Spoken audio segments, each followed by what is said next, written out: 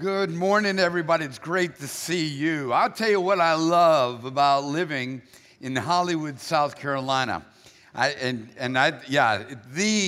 Hollywood, South Carolina, is that, and I didn't notice it until I got here today, that I have my muck boots on, okay? And that's what we wear in Hollywood, South Carolina. We wear muck boots. We don't wear galoshes.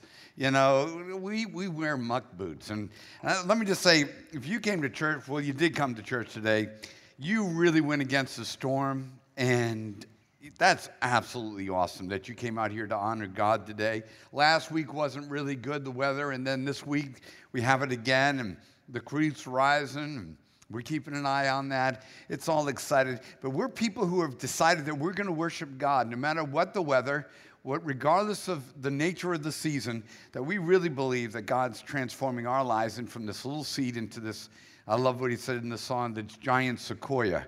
So just be encouraged today that God's going to do a work in your life. God's got something planted in you that he wants to see grow, and it's going to be absolutely awesome, even if you're wearing muck boots.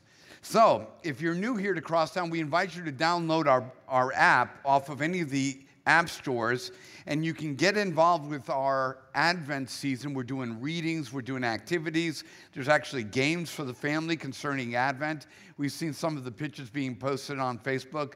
It's absolutely awesome, and people are taking the opportunity to have a good family time. But download that so you can find out more about Crosstown, find out what we're about, get some messages online. You'll also find out that we're canceling church Sunday the 23rd. And I know some of you are kind of like, we ran it past the Vatican. We sent the letter over there in Latin. They sent it back that it said as long as we had church on Christmas Eve, it would be legal for us to cancel church on Sunday. So we're not having church on Sunday the 23rd, but we are having it on the 24th.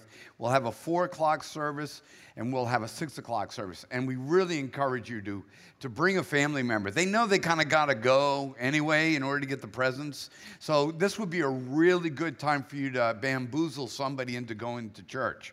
I know that's not the official biblical language, but bamboozle, if it works, bring them. And we guarantee that we'll present the gospel in a way that won't be offensive, but also creative and celebrating this incredible season. So talking about seasons, we're into Advent, and we're looking at some of the motifs, some of the familiar images that are in it. And we learned last week that those images are familiar because God wants to cycle us around every year to begin to remember and to think through some of the things that he's done in our lives to kind of show his intentionality. So we're talking about the prophets, talking about Mary and Joseph, the shepherds, the angels.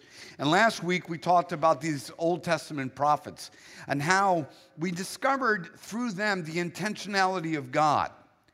That for a lot of us, we get caught up in our own personal history, whether that history is 59 years or 18 years. We get up into our own personal history and we begin to see life happening and unfolding around us.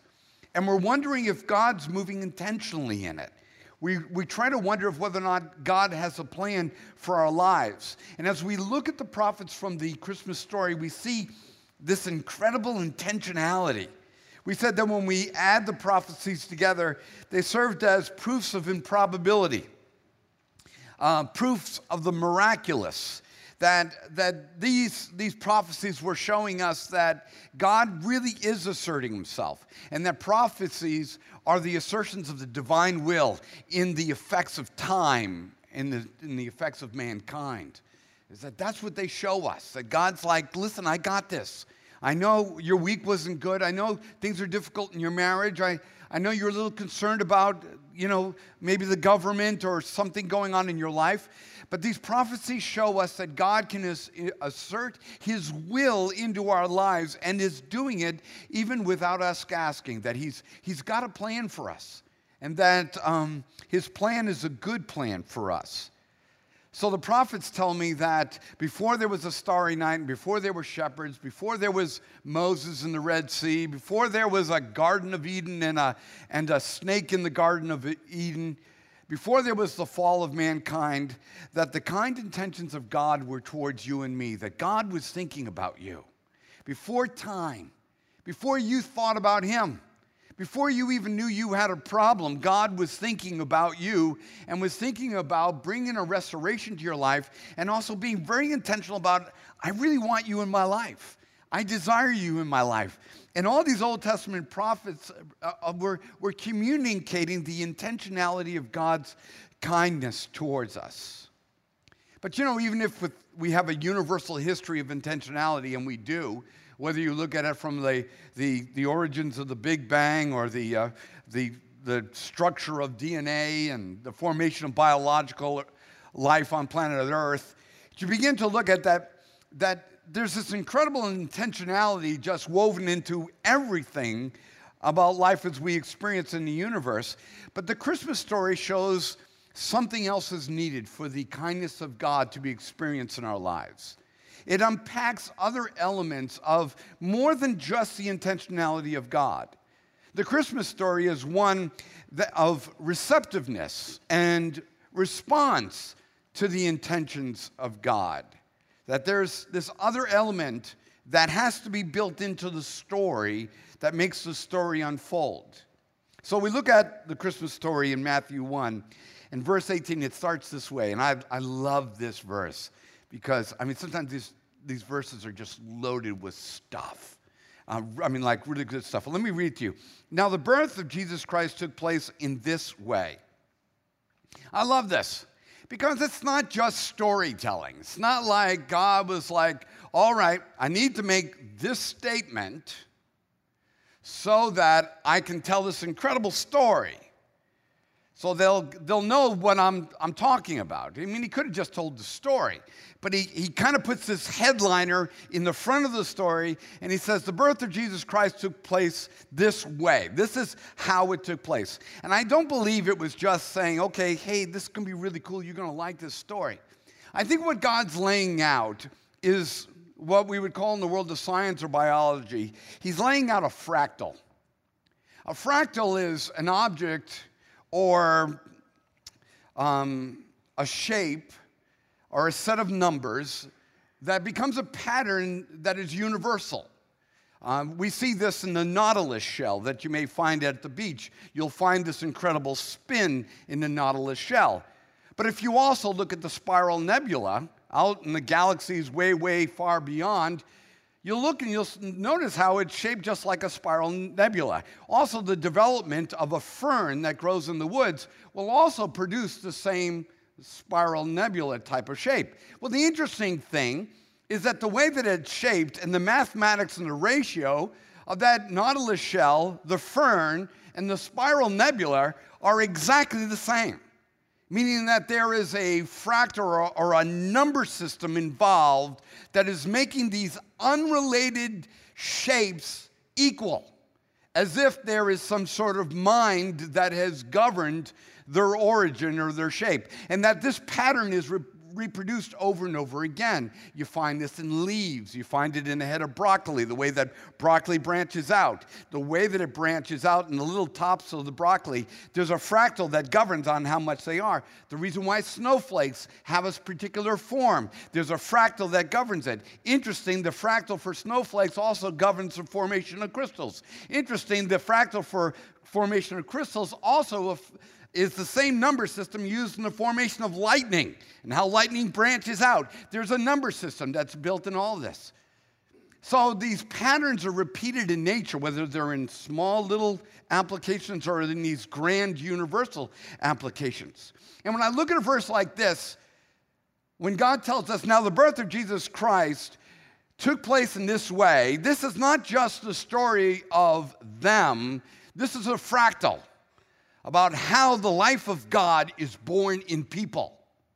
This is not just applying to this young man and this young girl, and they're about to have this baby, but what he's going to do is tell the story, but this is not only the story for the nautilus shell, but it is also the story for the spiral nebula. That what is going to happen and the elements that are involved in this story, the way this story occurs is exactly how Christ in us is born in us, how we experience new life. This is a fractal representation. It's See, so when I look at this, I don't just look at some cute little story, and it's really nice and it's telling, and but I also see that, okay, there's something bigger going on here. I mean, why would he tell all these elements specific to us? Why are these elements important when isn't it all about the cross? Why tell this story? It's because, listen, no, this is a fractal on how Christ can be born in you, how new life happens in you, and some of the same elements are in play, maybe even on a smaller scale in our personal life. So let's take a look at it and begin to find some of these elements. In Matthew 1:19, the story continues. He says, and when his mother Mary had been betrothed to Joseph, before they came together, she was found to be with child of the Holy Spirit. And her husband Joseph, being a just man and unwilling to put her away to shame, resolved to divorce her quietly. I think a principle is going to emerge in this. And I believe it's this, that what we are receptive to and how we respond to it determines how far the intentionality of God goes in our life. Now, some of you may get a little nervous hearing that because you say, well, are you limiting God? It seems as if God has made some sort of universal agreement with free will souls on planet Earth. In his desire to have intentional relationship with us and for us to experience, there seems to be this agreement where God stands at the door and knocks, but doesn't seem to knock the door down. That there's this part of the story where God does all this universal work to show his intelligent design in biology and in cosmology and then in soteriology, which is the story of the cross. He does all this high-tech, technical, fractal stuff, and he puts it all out there, and he lays all this information. He walks up to the door with it, and he stands there with all this information, but he doesn't go past the door. Because part of this story, the way that Jesus is born is the story, is that there's a need for an element of receptiveness and an element of response. Otherwise, the story doesn't go any further. But this is the way the story of God not only goes forward for Mary and Joseph, but this is the way the story of God goes forward for you and me. So if you're here today and you're just like, I hear all this, but it just doesn't do anything. Well, maybe we're going to look at some of the fractal things, some of the elements that, in order for you to experience the intentionality of God, that maybe need to be part of the story, because this is the way that Jesus is born in all of our lives, or the way that the life of God happens in all of us.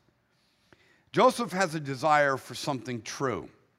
I really think it's interesting how he responds to this situation. He not only wants something that's true as he's approaching this pregnancy that he wasn't planning on with his engaged love of his life. So he wants something true to happen. He wants something right to happen, but he also wants something kind to happen. So when I hear that he, being a just man, sought to put her away, but quietly, kind of to remove any shame that would bring her into the middle of the town square and have her stoned to death or create some sort of reputation about her, I find a sense of constraint about Joseph, as if he's waiting for more information. He's thinking about his steps. He's not rushing to a conclusion. That even in the midst of the termination of his engagement, his receptiveness is revealed in his response. So with the discovery of all this, we're told in Matthew 1, verse 20, and don't miss it because it's just a little thing. It said, but as he considered these things, that in the middle of everything that was going on in his life, there was this process called consideration. He was thinking about things. Another version says that he was pondering things, that there was in a place of consideration. Now, I want you to realize that the Christmas story doesn't force itself upon Joseph. It wasn't like he's some sort of predetermined puppet of fate, and he's going to be the stepfather of Jesus, whether he wants to be or not. But in this process of Jesus being born, we are told that Joseph is in the place of considering. He's got a plan. He's got something he's going to work out. He's got some ideas about what he thinks needs to take place. And he's opened his mind to consider the situation. His mind has not been made up by anger because of the suspected betrayal. I mean, he could have rushed to immediate anger. I don't know about you, but how long does it take you to get angry? How long does it take you to make up your mind about a situation? I mean, really, matter of fact, I always look for enough data in a conflict just to justify my anger. And as long as I get enough of that information, once I get enough of it to be anger, I don't even need the rest of the information. I got my anger. I'm ready to go, and now do I go. How many of us have come to a place where we have rushed to a conclusion about a situation or the condition of our lives, and we are not open to consider anything else? Maybe not even open to consider to forgive someone or to, whatever the consideration may be. But Joseph, even in the middle of this difficulty, where the pattern of maybe what his friends are telling me, dude, your girlfriend's pregnant and it wasn't you. You need to put that on Facebook. You need to just let everybody know, and you need to get away from that, bro. You need to just get away from that. That's no good. She done you wrong. So regardless of all the other things that are coming in, Joseph's still in the place of consideration. And I think that's a very powerful thing. That when we are in the place of considering what's going on and considering, it means he's still receptive. When you no longer consider an idea, all other ideas you're no longer open to. They all fall to the ground. So Joseph is in this place of consideration. He's receptive to maybe another idea. And here comes the other idea. We're told in Matthew 1:20, but as he considered these things, as he was in a place of consideration, an angel of the Lord appeared to him in a dream, saying, Joseph, son of David, do not fear to take Mary as your wife, for that which is conceived in her is from the Holy Spirit. She will bear a son, and you shall call his name Jesus, for he will save his people from their sins. And all this took place to fulfill what the Lord had spoken by the prophet. Behold, the virgin shall conceive and bear a son, and they should call his name Emmanuel, which means God with us. When you are willing to consider something beyond your own solutions, you are ready for the solutions of God. When you are ready to consider something beyond your own solutions, you are ready for the solution of God. But how quickly we are to make up our minds on how we will handle our own solutions. And so Joseph was willing to consider something else other than the pattern of how things usually get solved. I'm a guy who rushes to fix things. And I really feel the need to fix things. And I try to press in and come up with a solution. And what's really interesting, and I think it's funny, and I do this more than anyone, that when we come to the end of ourselves, when we don't have any other solution that we can come up with, that's usually when we say, in a very Christian way, you know what? We're just going to have to trust God. I was thinking about that. It's like equivalently saying to God, well, all our first-round draft choices are hurt, and all the starters are injured, so we're going to get the water boy, and we're going to put him in. And we're just going to say, you can do it. And we're going to get the water boy to play, as if coming to the conclusion that we're just going to have to trust God is some miserable, undesirable conclusion. But isn't that the way it usually is? We usually are popping a med, getting an MRI, talking to 3 of our friends, posting something, searching for it on WebMD, and then when we figure out it's bad, it's like, you know what? I'm just going to have to trust God. Why don't we start with that? Okay, why don't we just start with that? And so Joseph is different.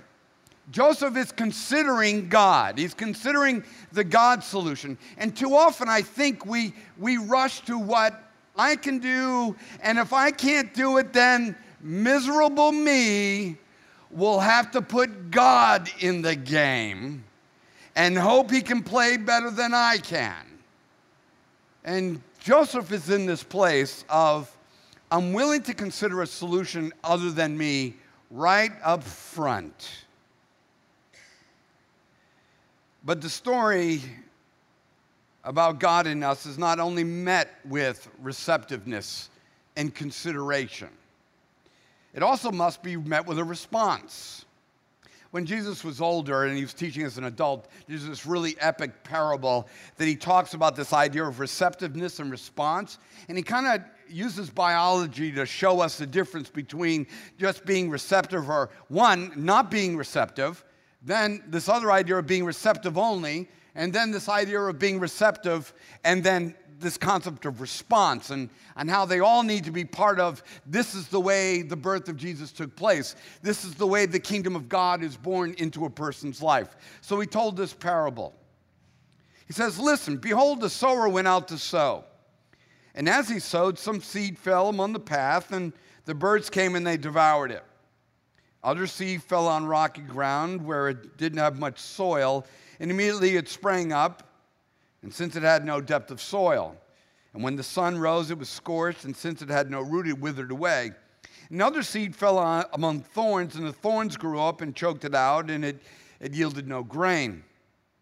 And other seeds fell into good soil and produced grain, growing up and increasing and yielding 30-fold and 60-fold and 100-fold times that which was sown in it.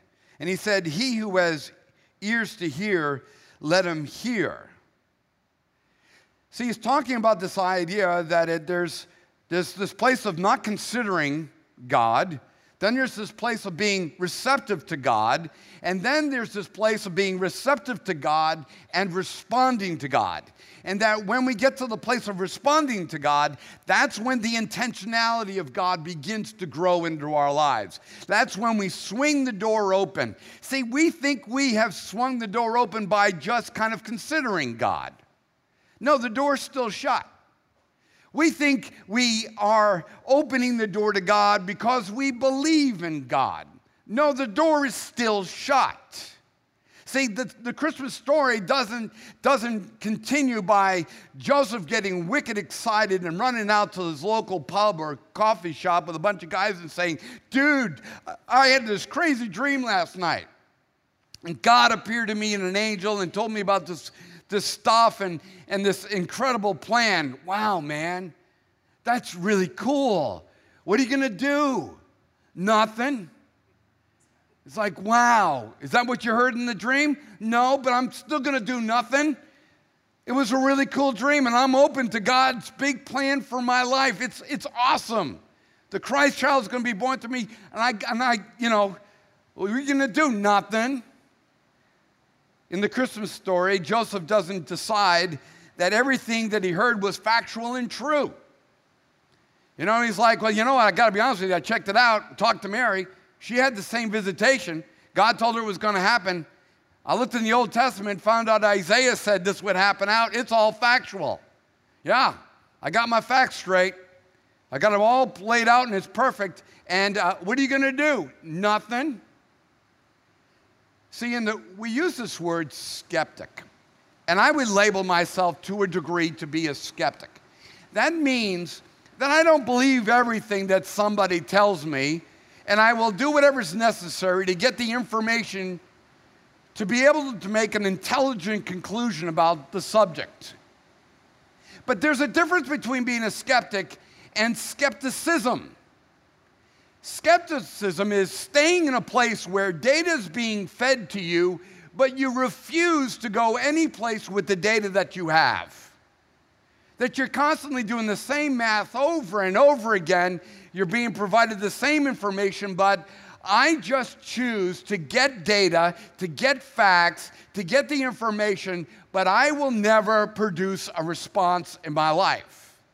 I will treat all the data and all the information as if they're equal, or they're all lies, or they're all true. But I will not make any distinctive response based upon the data. And it's funny, in America, we think you're enlightened because I'm a skeptic. I believe in skepticism. Well, you know what? No, you don't.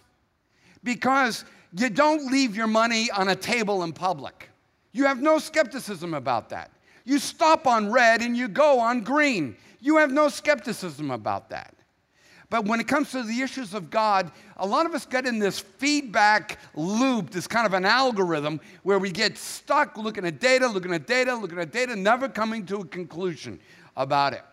I remember talking to a guy, I was talking to him about evolution and okay, why is this in your way? And then why is this in your way? And kind of move that out of the way and move that out of the way. And he kept on coming up with more stuff to try to get in the way. And it's like, okay, I can resolve that for you. And he just constantly in this loop of finding things or objections. And I'm like, well, multiverses, the M theory has really been kind of shot down. We're a Big Bang cosmology, and Einstein was right, though he hated it. But it probably was no universe, then there was a universe, and there's probably only one universe. And that is the running theory today, which all the data points to that that's the way it is.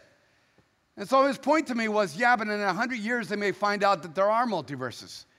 And I said, dude, you won't be playing the hand 100 years from now.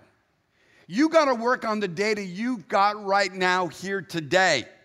Your grandsons or your great-grandkids may have other data to work with, but right now, you can't be skeptical based upon a discovery you hope or hypothetically think may take place in the future.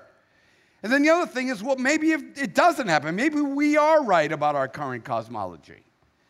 And I think we do that not only as maybe skeptics, but I think we do it as Christians.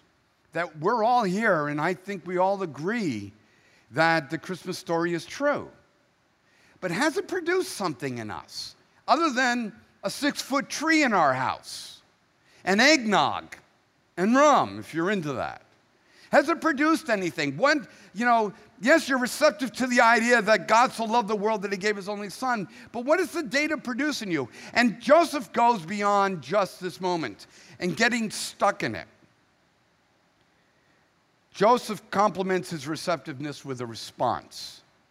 And when Joseph woke from his sleep, he did as the angel of the Lord commanded him. He took his wife, but knew her not until she had given birth to a son, and he called his name Jesus. I want you to realize, he woke from his sleep. There's a point when you're gathering data and considering. When your receptiveness, then there's a point when receptiveness and data gathering is done. You buy the car. You play the hand. You come to a conclusion. For Joseph to all of a sudden go back into consideration, or I need another dream, it says that he woke up. You got your facts. You got enough facts. Open the door. He's standing there. He's knocking. And I think some of us are stuck in the sleep of consideration. Consideration was a part of the process, but now, once the data is provided and you're satisfied with the data, now the response, opening the door, is the next thing. You say, well, I'm not ready to do that. Well, then let me just tell you what. The birth of Jesus Christ went this way. The kingdom of God does not come into a person's life any other way. It doesn't come to you because you go to church. It doesn't come to you because your wife is a Christian. It doesn't come to you because I believe it. It comes to you as a result of your receptiveness to it, your consideration of it, and then moving into the area of response. Otherwise, the story does not go any further than that. I love Joseph's response. God, now that I've got my information, you want me to trust you? Okay, I will. God, you want me to do what you say? Okay, I will. He let God tell him how to respond to Mary from this point on. He let God define his future. And you say, well, how do you know that? It says, because when Joseph woke from his sleep, he did as the angel of the Lord commanded him. And the reason why I'm telling you all this is that I can prove all day long that God loves you. I can tell you all day long about his kind intentions.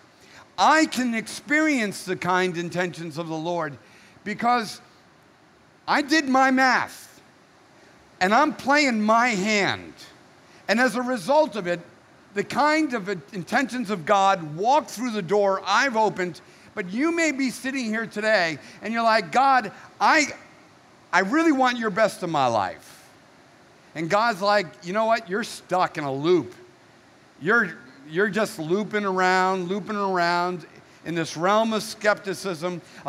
Skepticism is not intellectualism. Skepticism it's like Velcro without the hooks. You got the furry side, but you no longer have the ability to grasp and hold on to something. Get your data. Get your information. If there is a better system of knowing and better fractal proof on this planet than what is provided in the Christian faith, grab a hold of it with all of your heart and then come and tell me about it, because I would like to know about it. Otherwise, whether it's in nature, whether it's in history, or whether it's in the physics of the universe, the intentionality of God knocks at your door and says, open up and I will come in and we'll have relationship. And this is the way the story of God happens. You know, Mary's life was no different.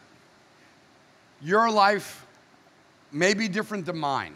The challenge that you have. I mean, Mary's going through her own set of problems. You know, she's about to have a child and she didn't know the father. I mean, I would have some concerns about that. I'd be like, okay, God, how are you going to do this without male chromosomes? I mean, that's a good question. Second question she would ask is, by the way, God, what is a male chromosome? You know, I mean, there's a lot of things. She's got her challenges. Joseph had her challenges. But here's the thing. The fractal remained the same for both of them. They both had to consider, be receptive, and then respond. Your life is different than mine. Your challenges are different than mine. But the fractal is no different for you than it is for me. We've got to consider, be receptive, and we have to respond. And it doesn't happen. God in you, Christ in you, the hope of glory doesn't happen without a response. And in Luke 1:26, we hear Mary articulate her response to God. After being told what was going to happen, she says to the angel, behold, the handmaid of the Lord, be it unto me according to thy word. And the angel departed from her. I love that little phrase, and the angel departed from her.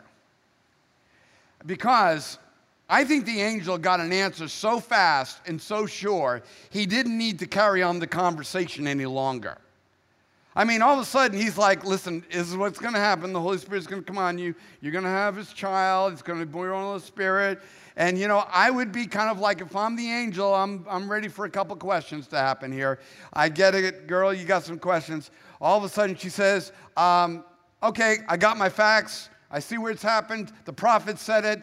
You're telling me it's me? Okay, behold, here's my life. I will do what the Lord has told me to do. I will trust God. And the angel's like, that's it?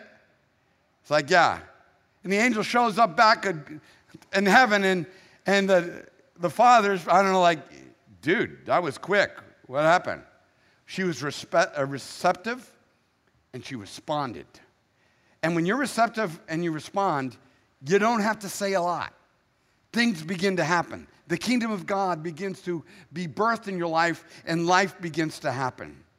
You see, in order for you and I to have true intimacy with God, the birth of Jesus has to take place this way.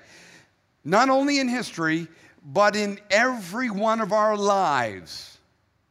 There is an agreement with the human soul, and I don't know when it was made, But I guess in order to give it significance and meaning as autonomous beings, that God made an agreement with the human soul that I will walk up to it with all the intentions that I have biologically and universally and soteriologically in the plan of God. I will walk up to it, but I will stop at the door and I will knock. I will initiate the act of grace into a person's life by knocking, and I will make noise on their doorstep, but I will go no further. That in order for the story to go further on the birth of the kingdom in your life, you have to receive it and you have to respond to it. God's kindness and intentionality creates an invitation that requires your receptiveness, that requires your response. And it's true today. The birth of new life still takes place this way. So where are you at in the story? Maybe you're here today and you hadn't considered it. And for you, the Christmas story starts with the idea that you're considering something that you might not have considered before. That maybe that your solutions are not the only solutions to the human problem or your problem as a human. And let me just say, if that's where you are, God loves it. It's like, that's awesome. I mean, this whole thing was laid out for you to consider.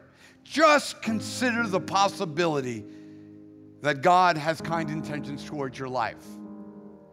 Maybe you've been in a place of receptiveness, but you are just constantly stuck in rethinking, waiting for new data. It's like there's no new data. I mean, there's no new data. It's embedded in history. It's embedded in our chromosomes. It's embedded in the galaxies that an intelligent mind created the universe and embedded in the human psyche and soul the ability to hear the knock of the divine, and gave that psyche the power to reach a door handle and to open it and to allow it to come in, or to stand there obstinately and say, I will not yield to the facts of the universe. And for some of us, we've been stuck in this thing called skepticism, and we thought it was an enlightened and smart place, and it's not at all, because we can grab nothing. And maybe for you, you've received it, but now God says it's time for your response. Time for you to stop doing the math. The times table is not changing. It is what it is. You can look over it again. It is what it is. It's time to start putting this into practice in your life. Father, we come into this moment. You've brought the witness of the universe to bear, to present to us your kind intentions. And Lord God, even though the universe seems to be expanding into a nothingness, you draw a line with the human soul, and you do not allow it to expand beyond the receptiveness of the human will. Galaxies will spread and travel, but God, the human will, has the ability to say no further. So you stand at the door of each and every one of us and you knock. And you bear heaven and earth and you present it to us and you ask us to open. And if you'll open to me, I will come in and we will do life together. So Father, we respond today. We ask through the power of your Holy Spirit that if our hearts are not even opened, that God, would you just knock louder and let us hear, and don't stop knocking. And let us hear the knock of grace upon our lives.